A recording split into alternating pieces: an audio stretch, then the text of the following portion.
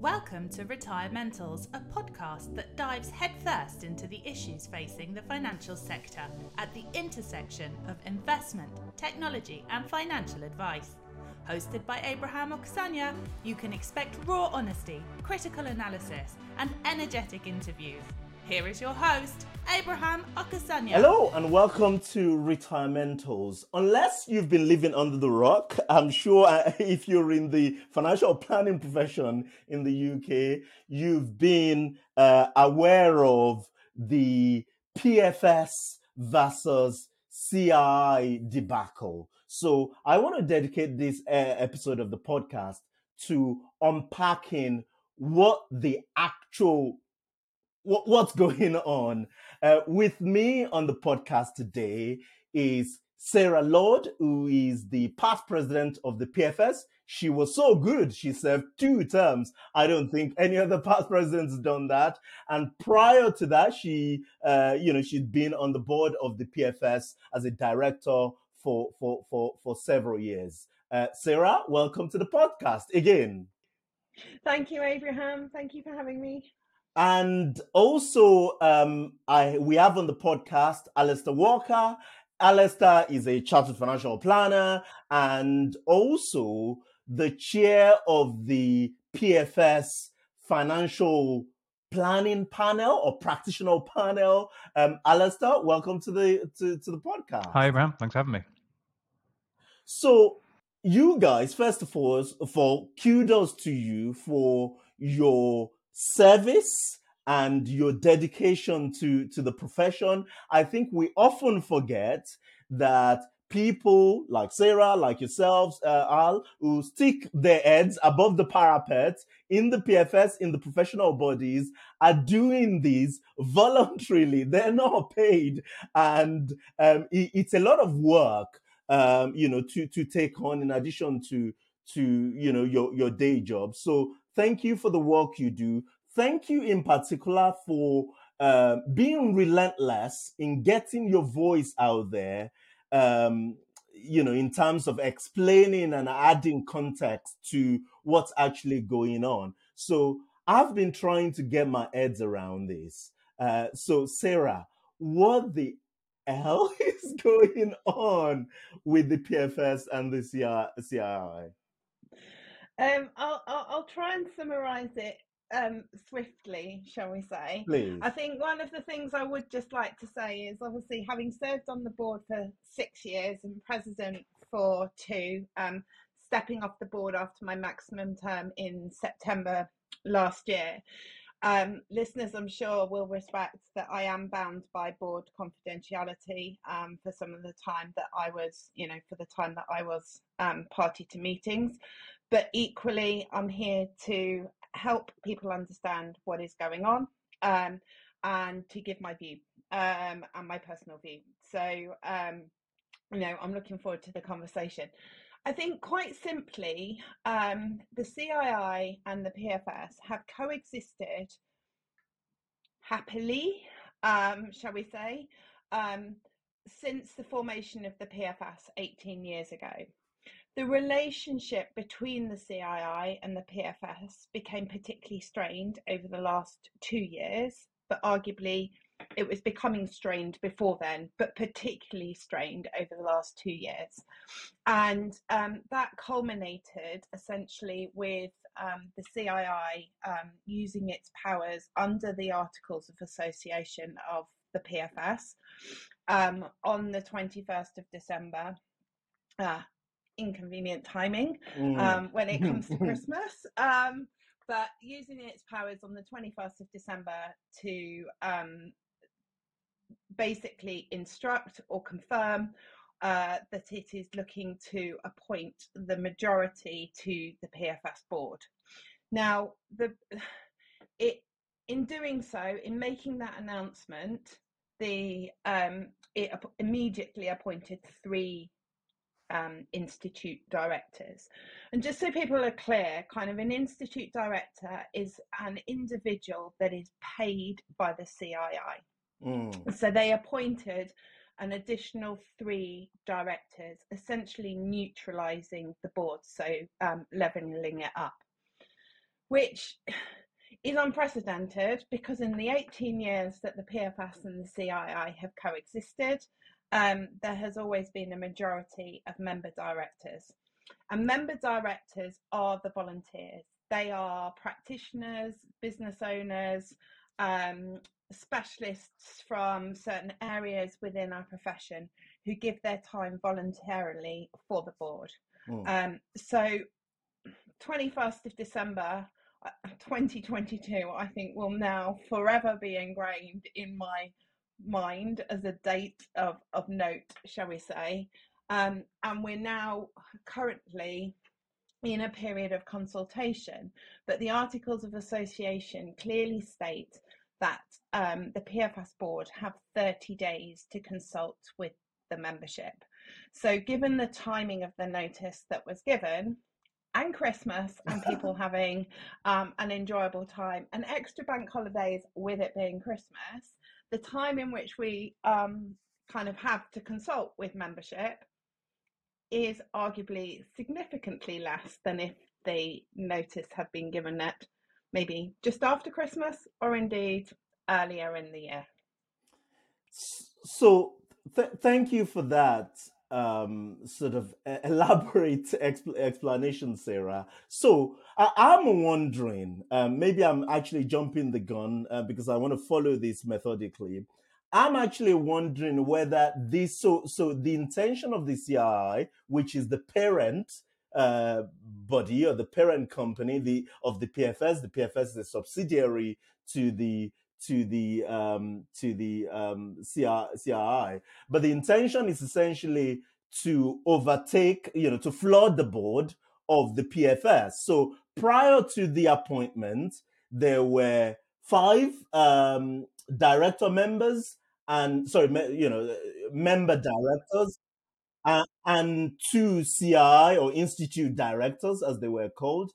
They've now added 3, so it's 5-5. But is it though? Because Caroline Stewart, who's the PFS president and a member director, has resigned her position, and we'll come back to that later on. Do they still need to go through this consultation that they want to go through over a 30-day period? Because in effect, they now dominate the PFS board, and they can do what they want to do. Yeah, I mean, on a technicality, I mean, it was really, really sad to see Caroline have to make that difficult decision to step down last week. She was doing a fantastic job. Obviously, I completely understand why she did take the decision to stand down. But yes, you're right. We now sit in a position that there are essentially 4 member directors and 5 institute directors. We are working through, obviously everything's moving at a pace, daily, hourly. We're working through actually what that means and how to approach that. But we still have the ability under the Articles of Association to consult with the membership. I think it's also important that kind of people within the profession understand that the PFS board have the ability to do the 30-day consultation and go out to membership and get feedback through various means, channels, shall we say. And then there's a further 7 days, as described in the articles, for that feedback that's collated by the PFS board to go back to the CII. However, there is nothing in the articles that means that the CII have to act on that feedback, if that makes sense.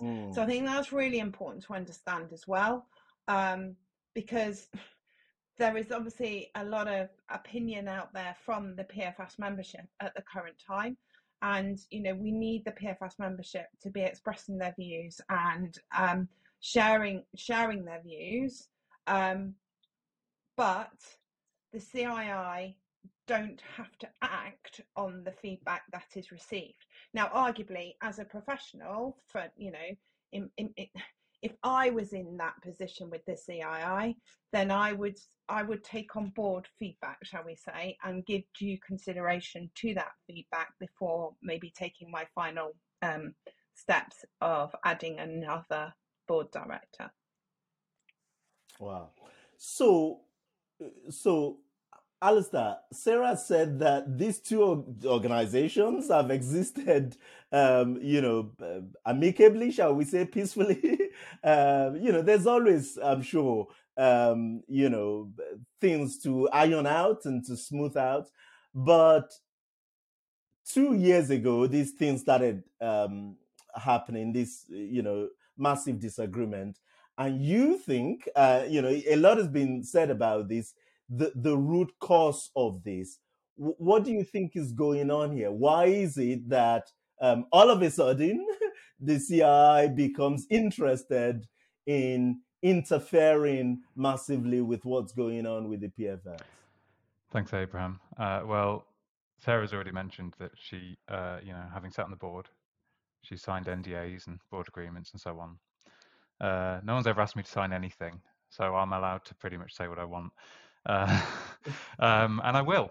And by the time this goes out, I think I will have stepped down as chair of the financial planning panel. On the date of recording, I'll be resigning. No, absolutely. Funnily enough, this quote I think comes from one of the past presidents of the CII. But the best way of managing a conflict of interest is to remove it. And I do have a conflict of interest here because I'm still moderating what I'm saying about what's going on, because I have half an eye on the fact that I am, chairing or have been chairing a panel for the last sort of year and a bit.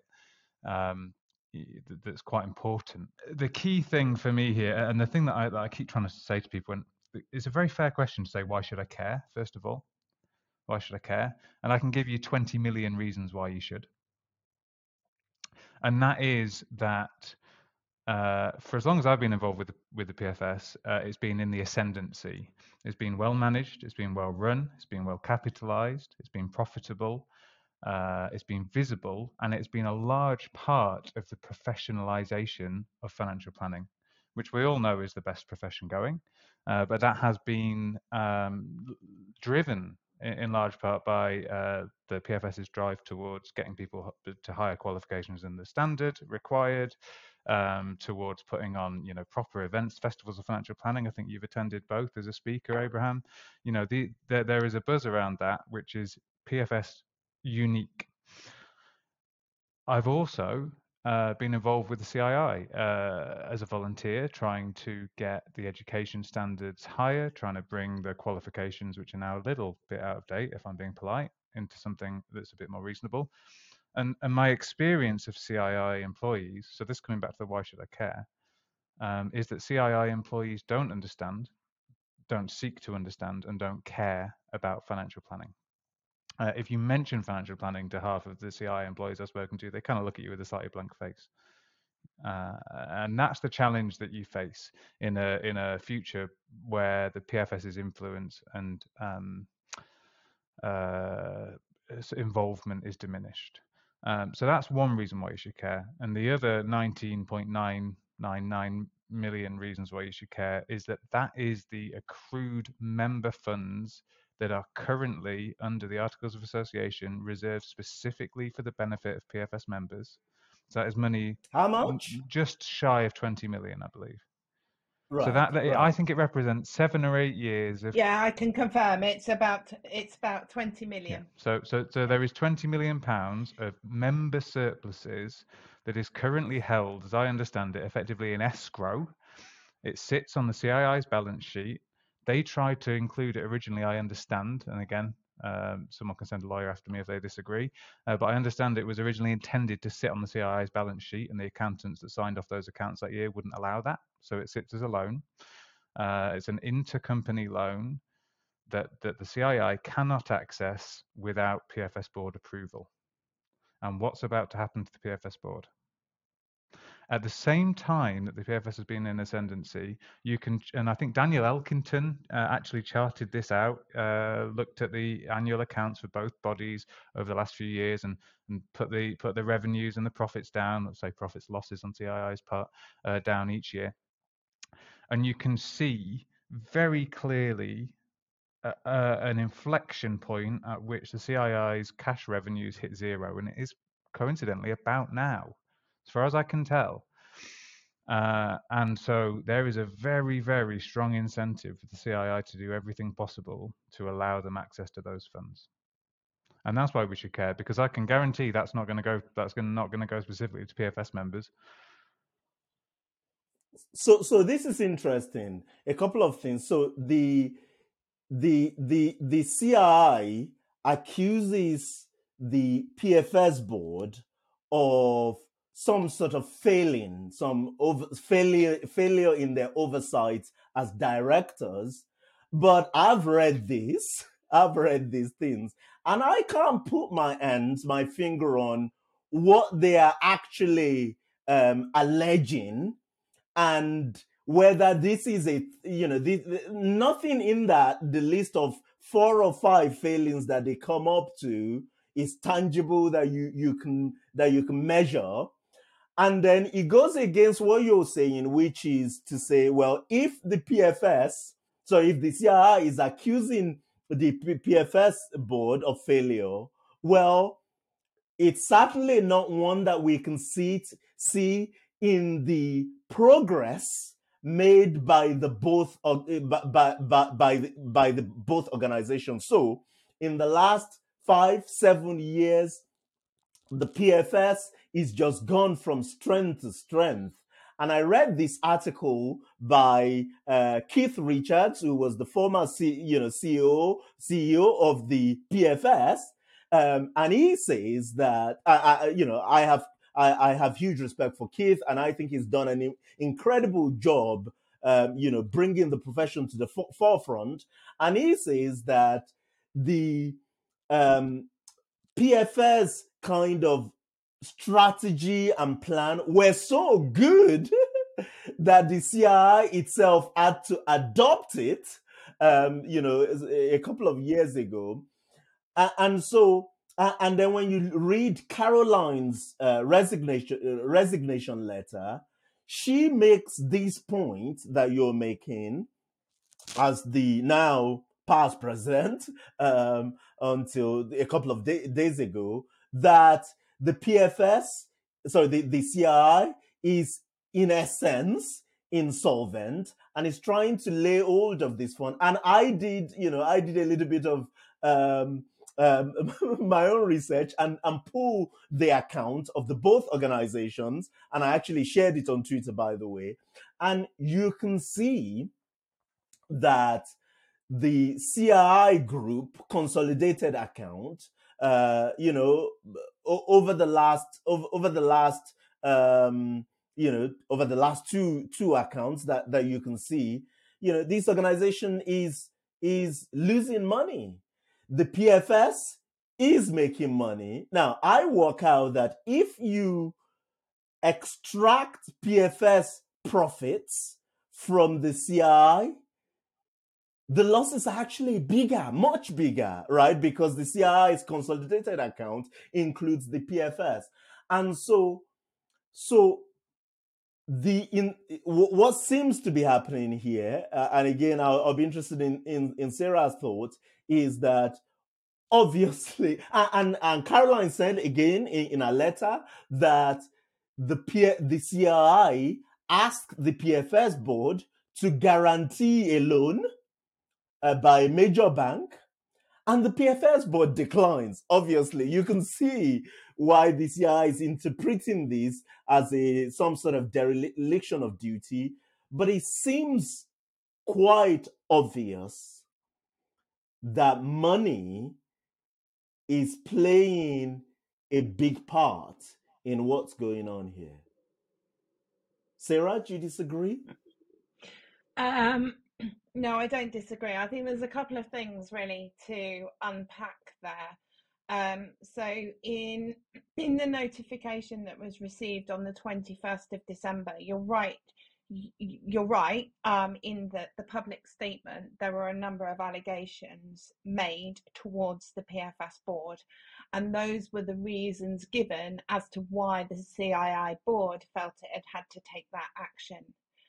as we sit here and record this on Monday, the 9th of January, I personally, as the immediate past president, have not been provided with any evidence of the allegations that have been made.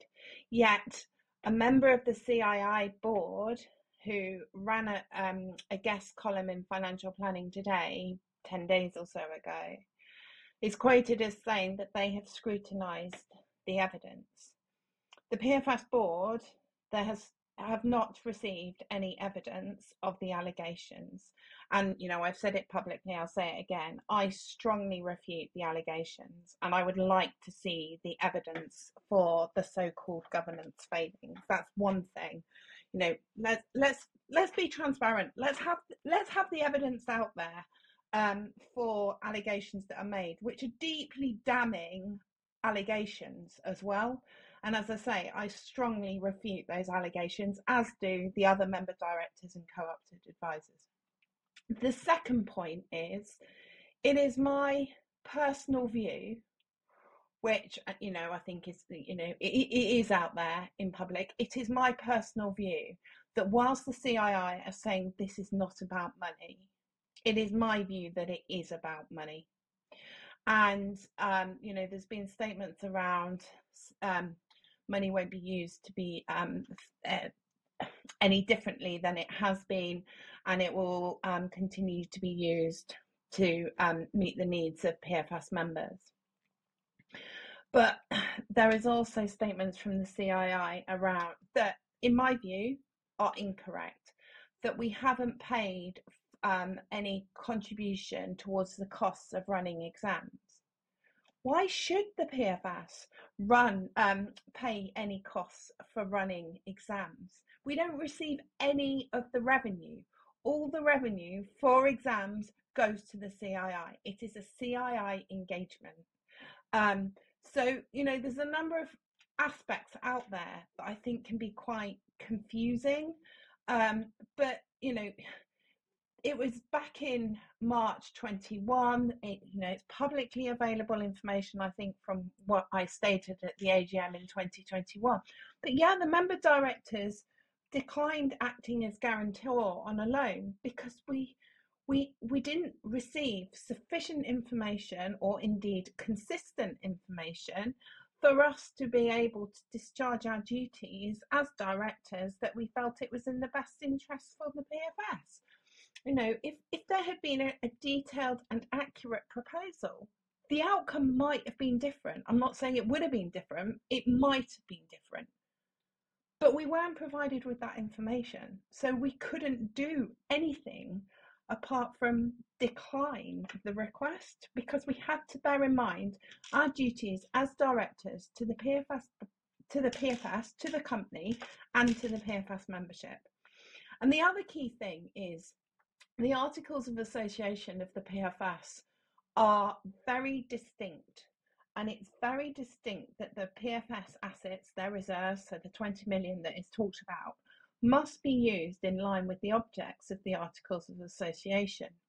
And the Articles of Association clearly state that the primary focus of the PFS is the facilitation and promotion of financial advice. That's really important that people understand that, because that is essentially the way in which, to a certain extent, the PFS assets and the reserves are, shall we say, protected. Now, I wrote in a piece last week that if I was a betting person, and I'm not a betting person, but I think, what we'll see pretty quickly is the CII seeking to increase the recharge that is paid by the PFS back to the CII for the services that are provided by the CII. So that's one way of getting extra money, shall we say.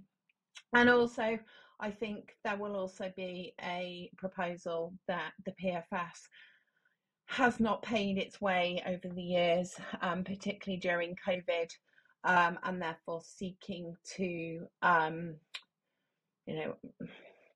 get a couple of million. I don't know what the number might be, but an amount of money in relation to, shall we say, past services charges, the IT transformation program.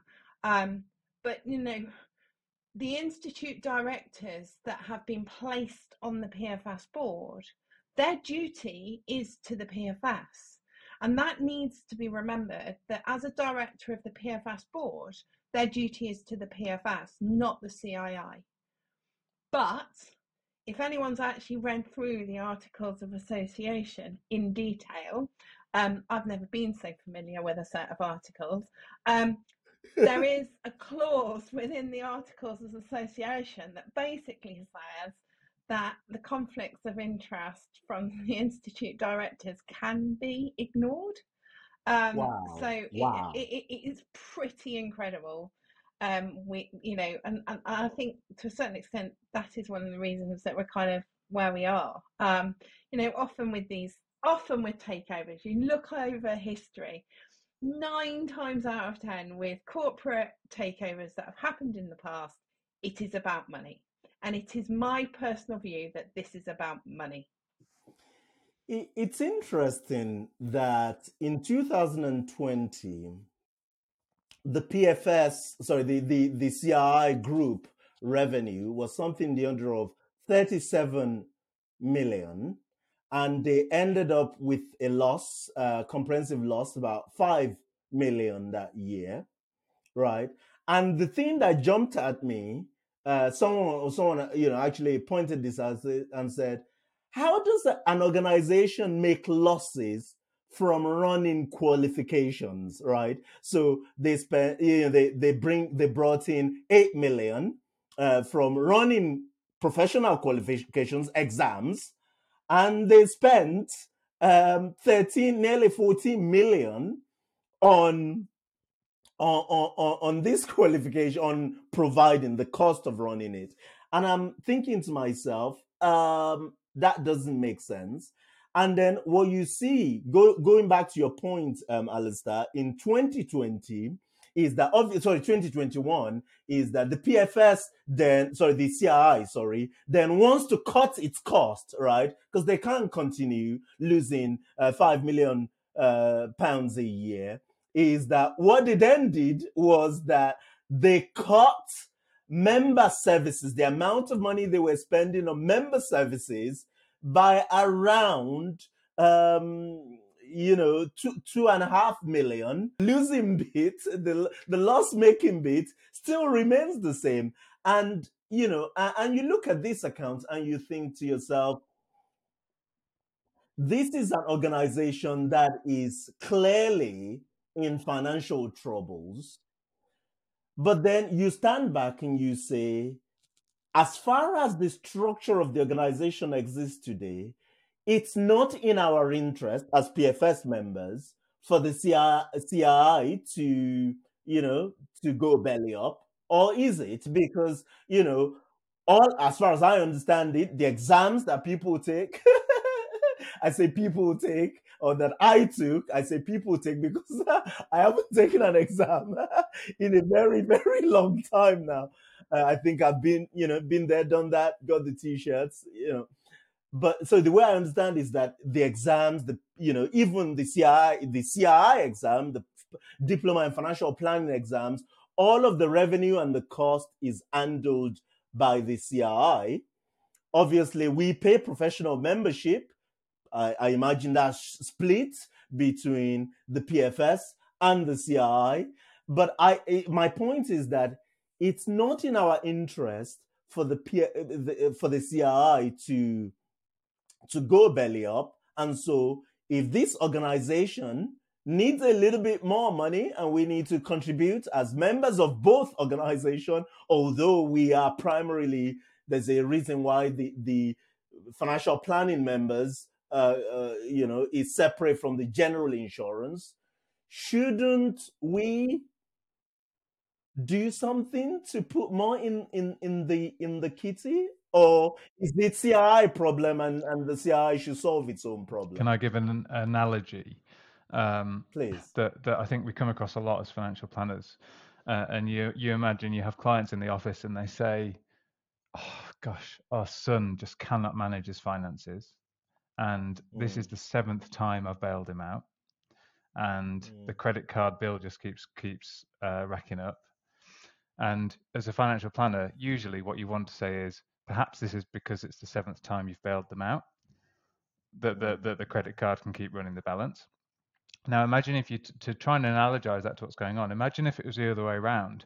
Imagine if you were the son in that scenario and it was your parents who kept racking up the credit card bills. And then rather than coming to you and asking you for the money, they came to you and said, oh, by the way, we're actually taking over your bank accounts. You're no longer a signatory, and we're going to bail ourselves out with that cash. Does that resolve the core problems in the management at the CII? Does that resolve what has led to them posting millions of pounds of losses each year? Or is it a short-term plaster over a much bigger problem?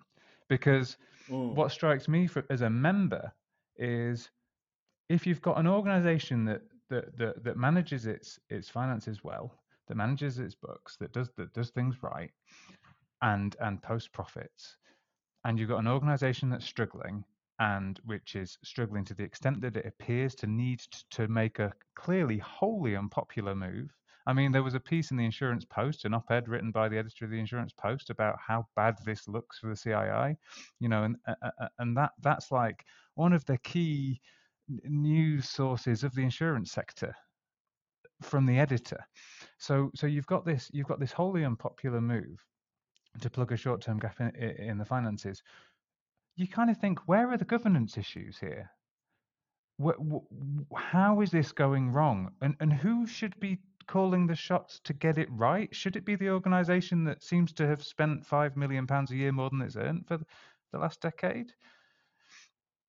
That's the challenge I face. Is what? Okay, I kind of agree with you to the extent that, do we want our examining body, our chartered body, to go bust? No, I don't want that.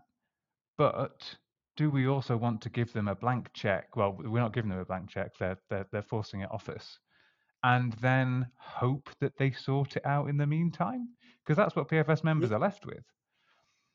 Yeah, you make an important point. And again, I'll come back to you, Sarah, that this seems to be a point that Caroline made, that the CII's problems are so deep that the proceeds from the sale of the headquarters, apparently that was 20 million, is not enough to fix its problems. And I was looking at the account in 2021, they spent 6.6 million odd on essentially transferring the risk of its defined benefit scheme. And so I was looking at, and they said this is the first. They said this is the first in the process of transferring that risk in the defined benefits scheme. And I was thinking to myself, well, if this is the first, how many more are there to come? And so going back to your point, Alistair, that the problems are so deep that I don't even think, I question whether this 20 million pounds that the PFS have got is going to solve the problem. It would keep them going maybe for a couple more years, but it doesn't solve the fundamental issue. And I'm going to go there. I was looking at the salaries of these people running this organization. People are earning 200,000, 250,000. And this thing that they've just done, appointing 3 more directors, heaven knows what they're paying these people, and flooding the PFS board with more paid directors, and we're now in a position where volunteers like yourselves, and that's sad, Alistair, are resigning or thinking of resigning. Caroline's resigned. A couple of people, sort of the local PFS, sort of leaders are resigning. Well, the behavior here does not strike me as one of an organization that is keen to get its house in order. No, I think Yeah, I mean, there's quite a lot there. But I think, one of the key things is, the PFS board and as directors, we have a fiduciary responsibility, and therefore we have to give due consideration as to, if you are to guarantee a loan, or you are going to provide capital, what that money is going to be used for, and whether it's in the best interests of the membership. And we've seen during COVID, there were many challenges with the exams provided by the CII, which had a detrimental impact on the PFS membership. We've been operating, I personally feel, as president, over the 2 years, I was operating under an environment that I have never experienced before, of huge pressure, real challenges. And, some of that is because, to the point about, is it in the PFS membership's best interest to see the CII become insolvent? Well, no, it's not, because ultimately the CII is the provider of SPSs. Many a night have I sort of been thinking, not sleeping. I've lost so many nights of sleep over the course of the last 18 months in particular, but thinking, if the CII fails, then that's 25,000 people that are dependent, their livelihoods, their ability to trade is captured within that SPS. That's before you even consider like CPD and exams and other things. The SPS is people's livelihoods. So I don't believe it is in the PFS membership's best interests to see the CII fail. But equally, we have got to see a significant improvement in culture. This is my view, in culture and service, because I think, it is my personal view that the CII has lacked transparency, and I like to believe that, I am a very transparent person, and that's how I like working with people. The culture needs to shift to far greater transparency, and the service that the PFS membership receives has got to improve significantly. And I think, one of the challenges, I think Alistair said it early on as part of this conversation, I do think there is a lack of understanding of how big the divergence between kind of the insurance sector and the financial planning profession has become. When the CII, the PFS formed as part of the CII group 18 years ago, we hadn't had RDR. There was a far greater alignment, shall we say, between the two different sectors. But now there's a real significant divergence, and that, if the services are to be provided by the CII for the PFS membership, there has to be far greater understanding of our profession. But, I said it last week in a piece, and it is really strongly my personal view that the PFS needs far greater autonomy within the CII group. And by autonomy, it's got to get its voice back. Some of the membership has been very vocal that since Keith stepped down over the course of the last 18 months, we have lost our voice with stakeholders. We have. There isn't, we completely have. I was president, and at the time there was no CEO. The hours that I put in, but I couldn't, we couldn't do it all. We've been calling for that representation. Also, we need our own infrastructure that really understands what the profession is about. We are a separate legal entity. We are within our rights to appoint and have employees as part of kind of the business, and that's what I mean by autonomy. The PFS needs far greater autonomy because of the direction of travel for our profession. And this is actually the crux of the problem, isn't it? Because, in the days that Keith was the CEO, he had so much respect from the financial planning community because he was one of us, or he is, still, he was taken as someone running a network and to come and run the professional body. I don't know Don McIntyre or whatever his name is from Adam, and this is my words, not anyone. But he doesn't strike me. I mean, this is a guy who ran, some UK cybersecurity council. Maybe it's a professional body, but the experience and the respect that you need to garner from the financial planning community, I feel, is lacking. And so where does this take us to? Is really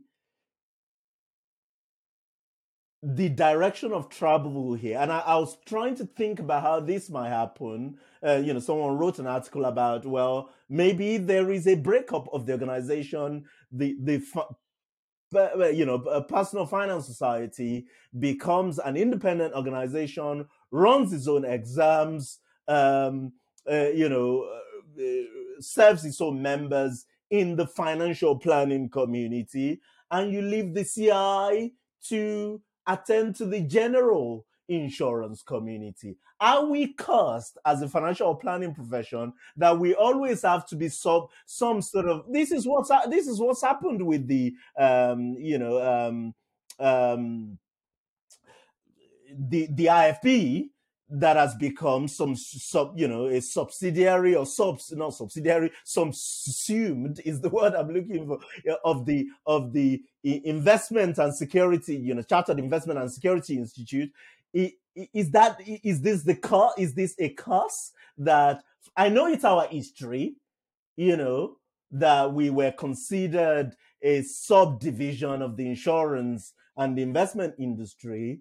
Is it time for us to have a dedicated professional body serving the interest, the exams, the qualification, the training of the financial planning profession? So I've given this quite a lot of thought recently, as you could probably imagine, and I think your assessment is a good one. You effectively currently have three visions of financial advice in the UK. If you look at its professional bodies, you have one which is effectively a subsidiary, or you might say selling arm of a bank with the LIBF. You have one which is a subsidiary or a selling arm of a stockbroker or a discretionary manager, which is CC, and you have one which is to a greater or lesser extent a subsidiary or selling arm of an insurance sector, which is our history, as you say.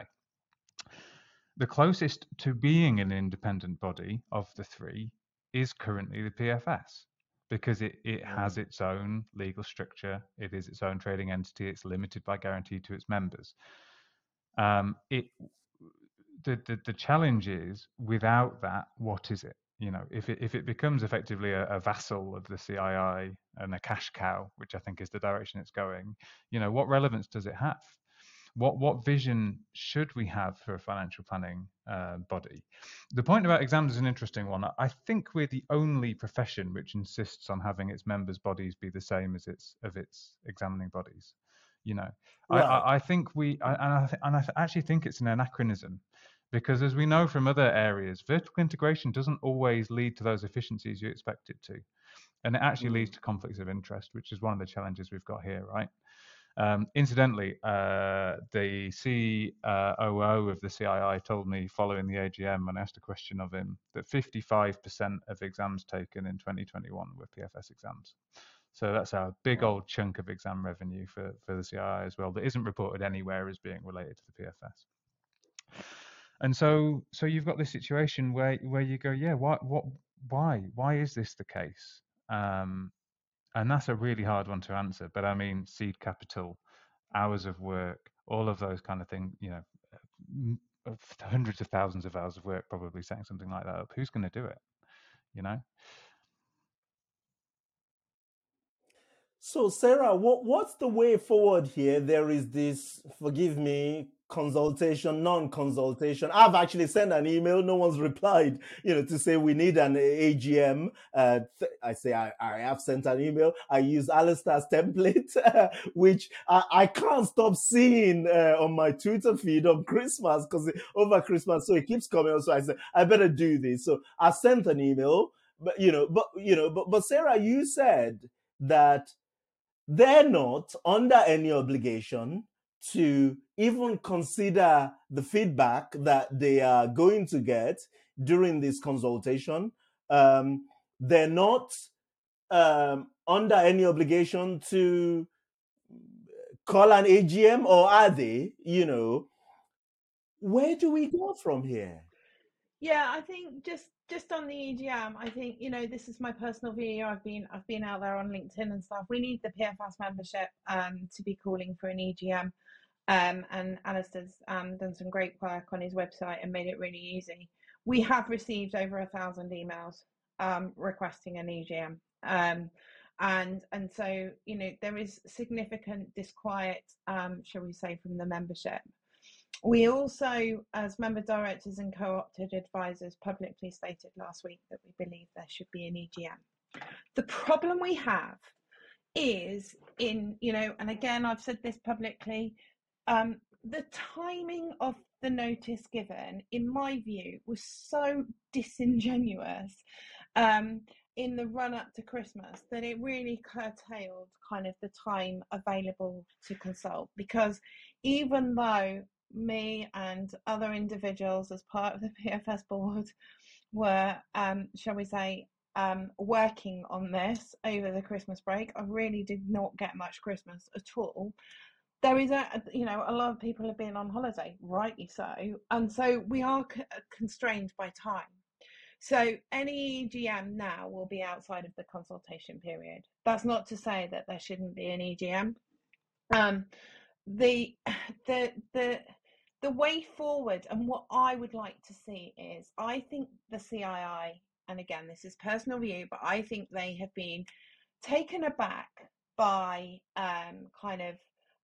the feedback, shall we say, from the PFS membership, how strongly the membership feel about the actions that they've taken. I believe that the CII thought that the PFS wrongly thought that the PFS membership was apathetic, and therefore weren't necessarily expecting this backlash. My personal view is that the right and proper thing to do for the membership and to respect the membership is to be in a position where we're essentially neutral. So at the moment, because Caroline had to resign, she was put in a position where she felt she had no other choice but to resign. We have lost a member director. So I believe that the CII, if in my view, the right thing to do is actually to remove one of those directors, so that we go into or have a consultation and hopefully have an EGM where we're kind of neutral. I personally would have liked to have seen the CII showing a bit more respect to the PFS membership as well, as far as the timing is concerned, but also potentially considering an extension to the consultation period. To date, there has been no extension to the consultation period. So essentially the consultation ends on the 19th of January. It's just not enough time. And I really want the PFS membership to have a voice. And I also personally do not believe that there should be a majority of institute directors on the PFS board. I believe in our profession, it's run very well for the last 18 years with a majority of member directors and also lay directors. Then we don't need to take these steps forward, is my view. Equally, given the precarious situation we're kind of in just generally at the moment, the CII becoming insolvent, I don't believe is in the PFS members' best interest either currently. One of the challenges, in some ways, over the course of time, maybe over the next 5 to 10 years, we could get to a position where we have the PFS as a sort of a separate standalone entity. But you can't make that happen overnight, because a lot of our membership, over 8,000 members, put a lot of pride in their chartered financial planner designation. Realistically, they'd need to be need to have kind of that chartered status, need to be able to provide SPS for the membership, which, goes through the FCA. There are a lot of things that our members need that are essentially provided through the CII group. But that's not to say it's not impossible. It is possible, but it takes time. Yeah. So just to wrap this up then, the key actions, going forward is, so for the CII, we want to end up in a position where at most you have equal number of member directors and the institute directors, correct? We want the consultation period to be extended. Is that to consult more with the membership? I mean, we need a new president at least. So to elect a president, we need to go through what, an AGM? Is that how a president? Forgive my ignorance, Sarah. No, the president's actually a board decision, but the president, Right. Fortunately, it's written in the articles that the president can only be a member director, so the president can't be an institute director. But yeah, I mean, the timing of the notice means that the consultation 30 days has always been too short anyway, if that makes sense. But I personally think it's only fair and reasonable that the CII look to extend the consultation period before taking any further action. And I really would like to see them remove one of the directors so we get to a neutral position and I really would like to see an EGM. Alistair, what do we need to do to get this AGM done? If you're a financial planner, a member of the PFS listening, give us the details of what we need to do. Yeah, so I started this a couple of days after the announcement, but you can go to ourpfs.co.uk, and there's information there. But fundamentally, it's send an email to Don McIntyre at thepfs.org with your PIN, your PFS PIN, and your name, and that should be counted as a member call for an EGM. Obviously in the email request one. Let's say there's a template and a button you can press to send the email on the website. But as I say, I mean, fundamentally, what I want is the CII board and executive to stop briefing via press releases and to start having conversations. There is clearly a good portion of unanswered questions here about their governance, about the relationship with the PFS and the CII, and to hear absolutely nothing but press office briefings and the most minimalist of responses in the press, doesn't give me any confidence as a member whatsoever. Good stuff. Guys, this is important. Do as Alistair says. This is important, I feel, for the future of the profession. So if you haven't sent your email to Don McIntyre, please do so. And Alistair's website helps with all that stuff. Look, Sarah Lord, Alistair Walker, thank you very much for coming on the podcast. Thank you for your insights. Thank you for the work that you do in the profession. It's truly, truly a labor of love, and it's very much appreciated and respected, by me, and I'm sure by your peers in the profession. So, thank you very much for your time. Thank you, everyone. Thank you.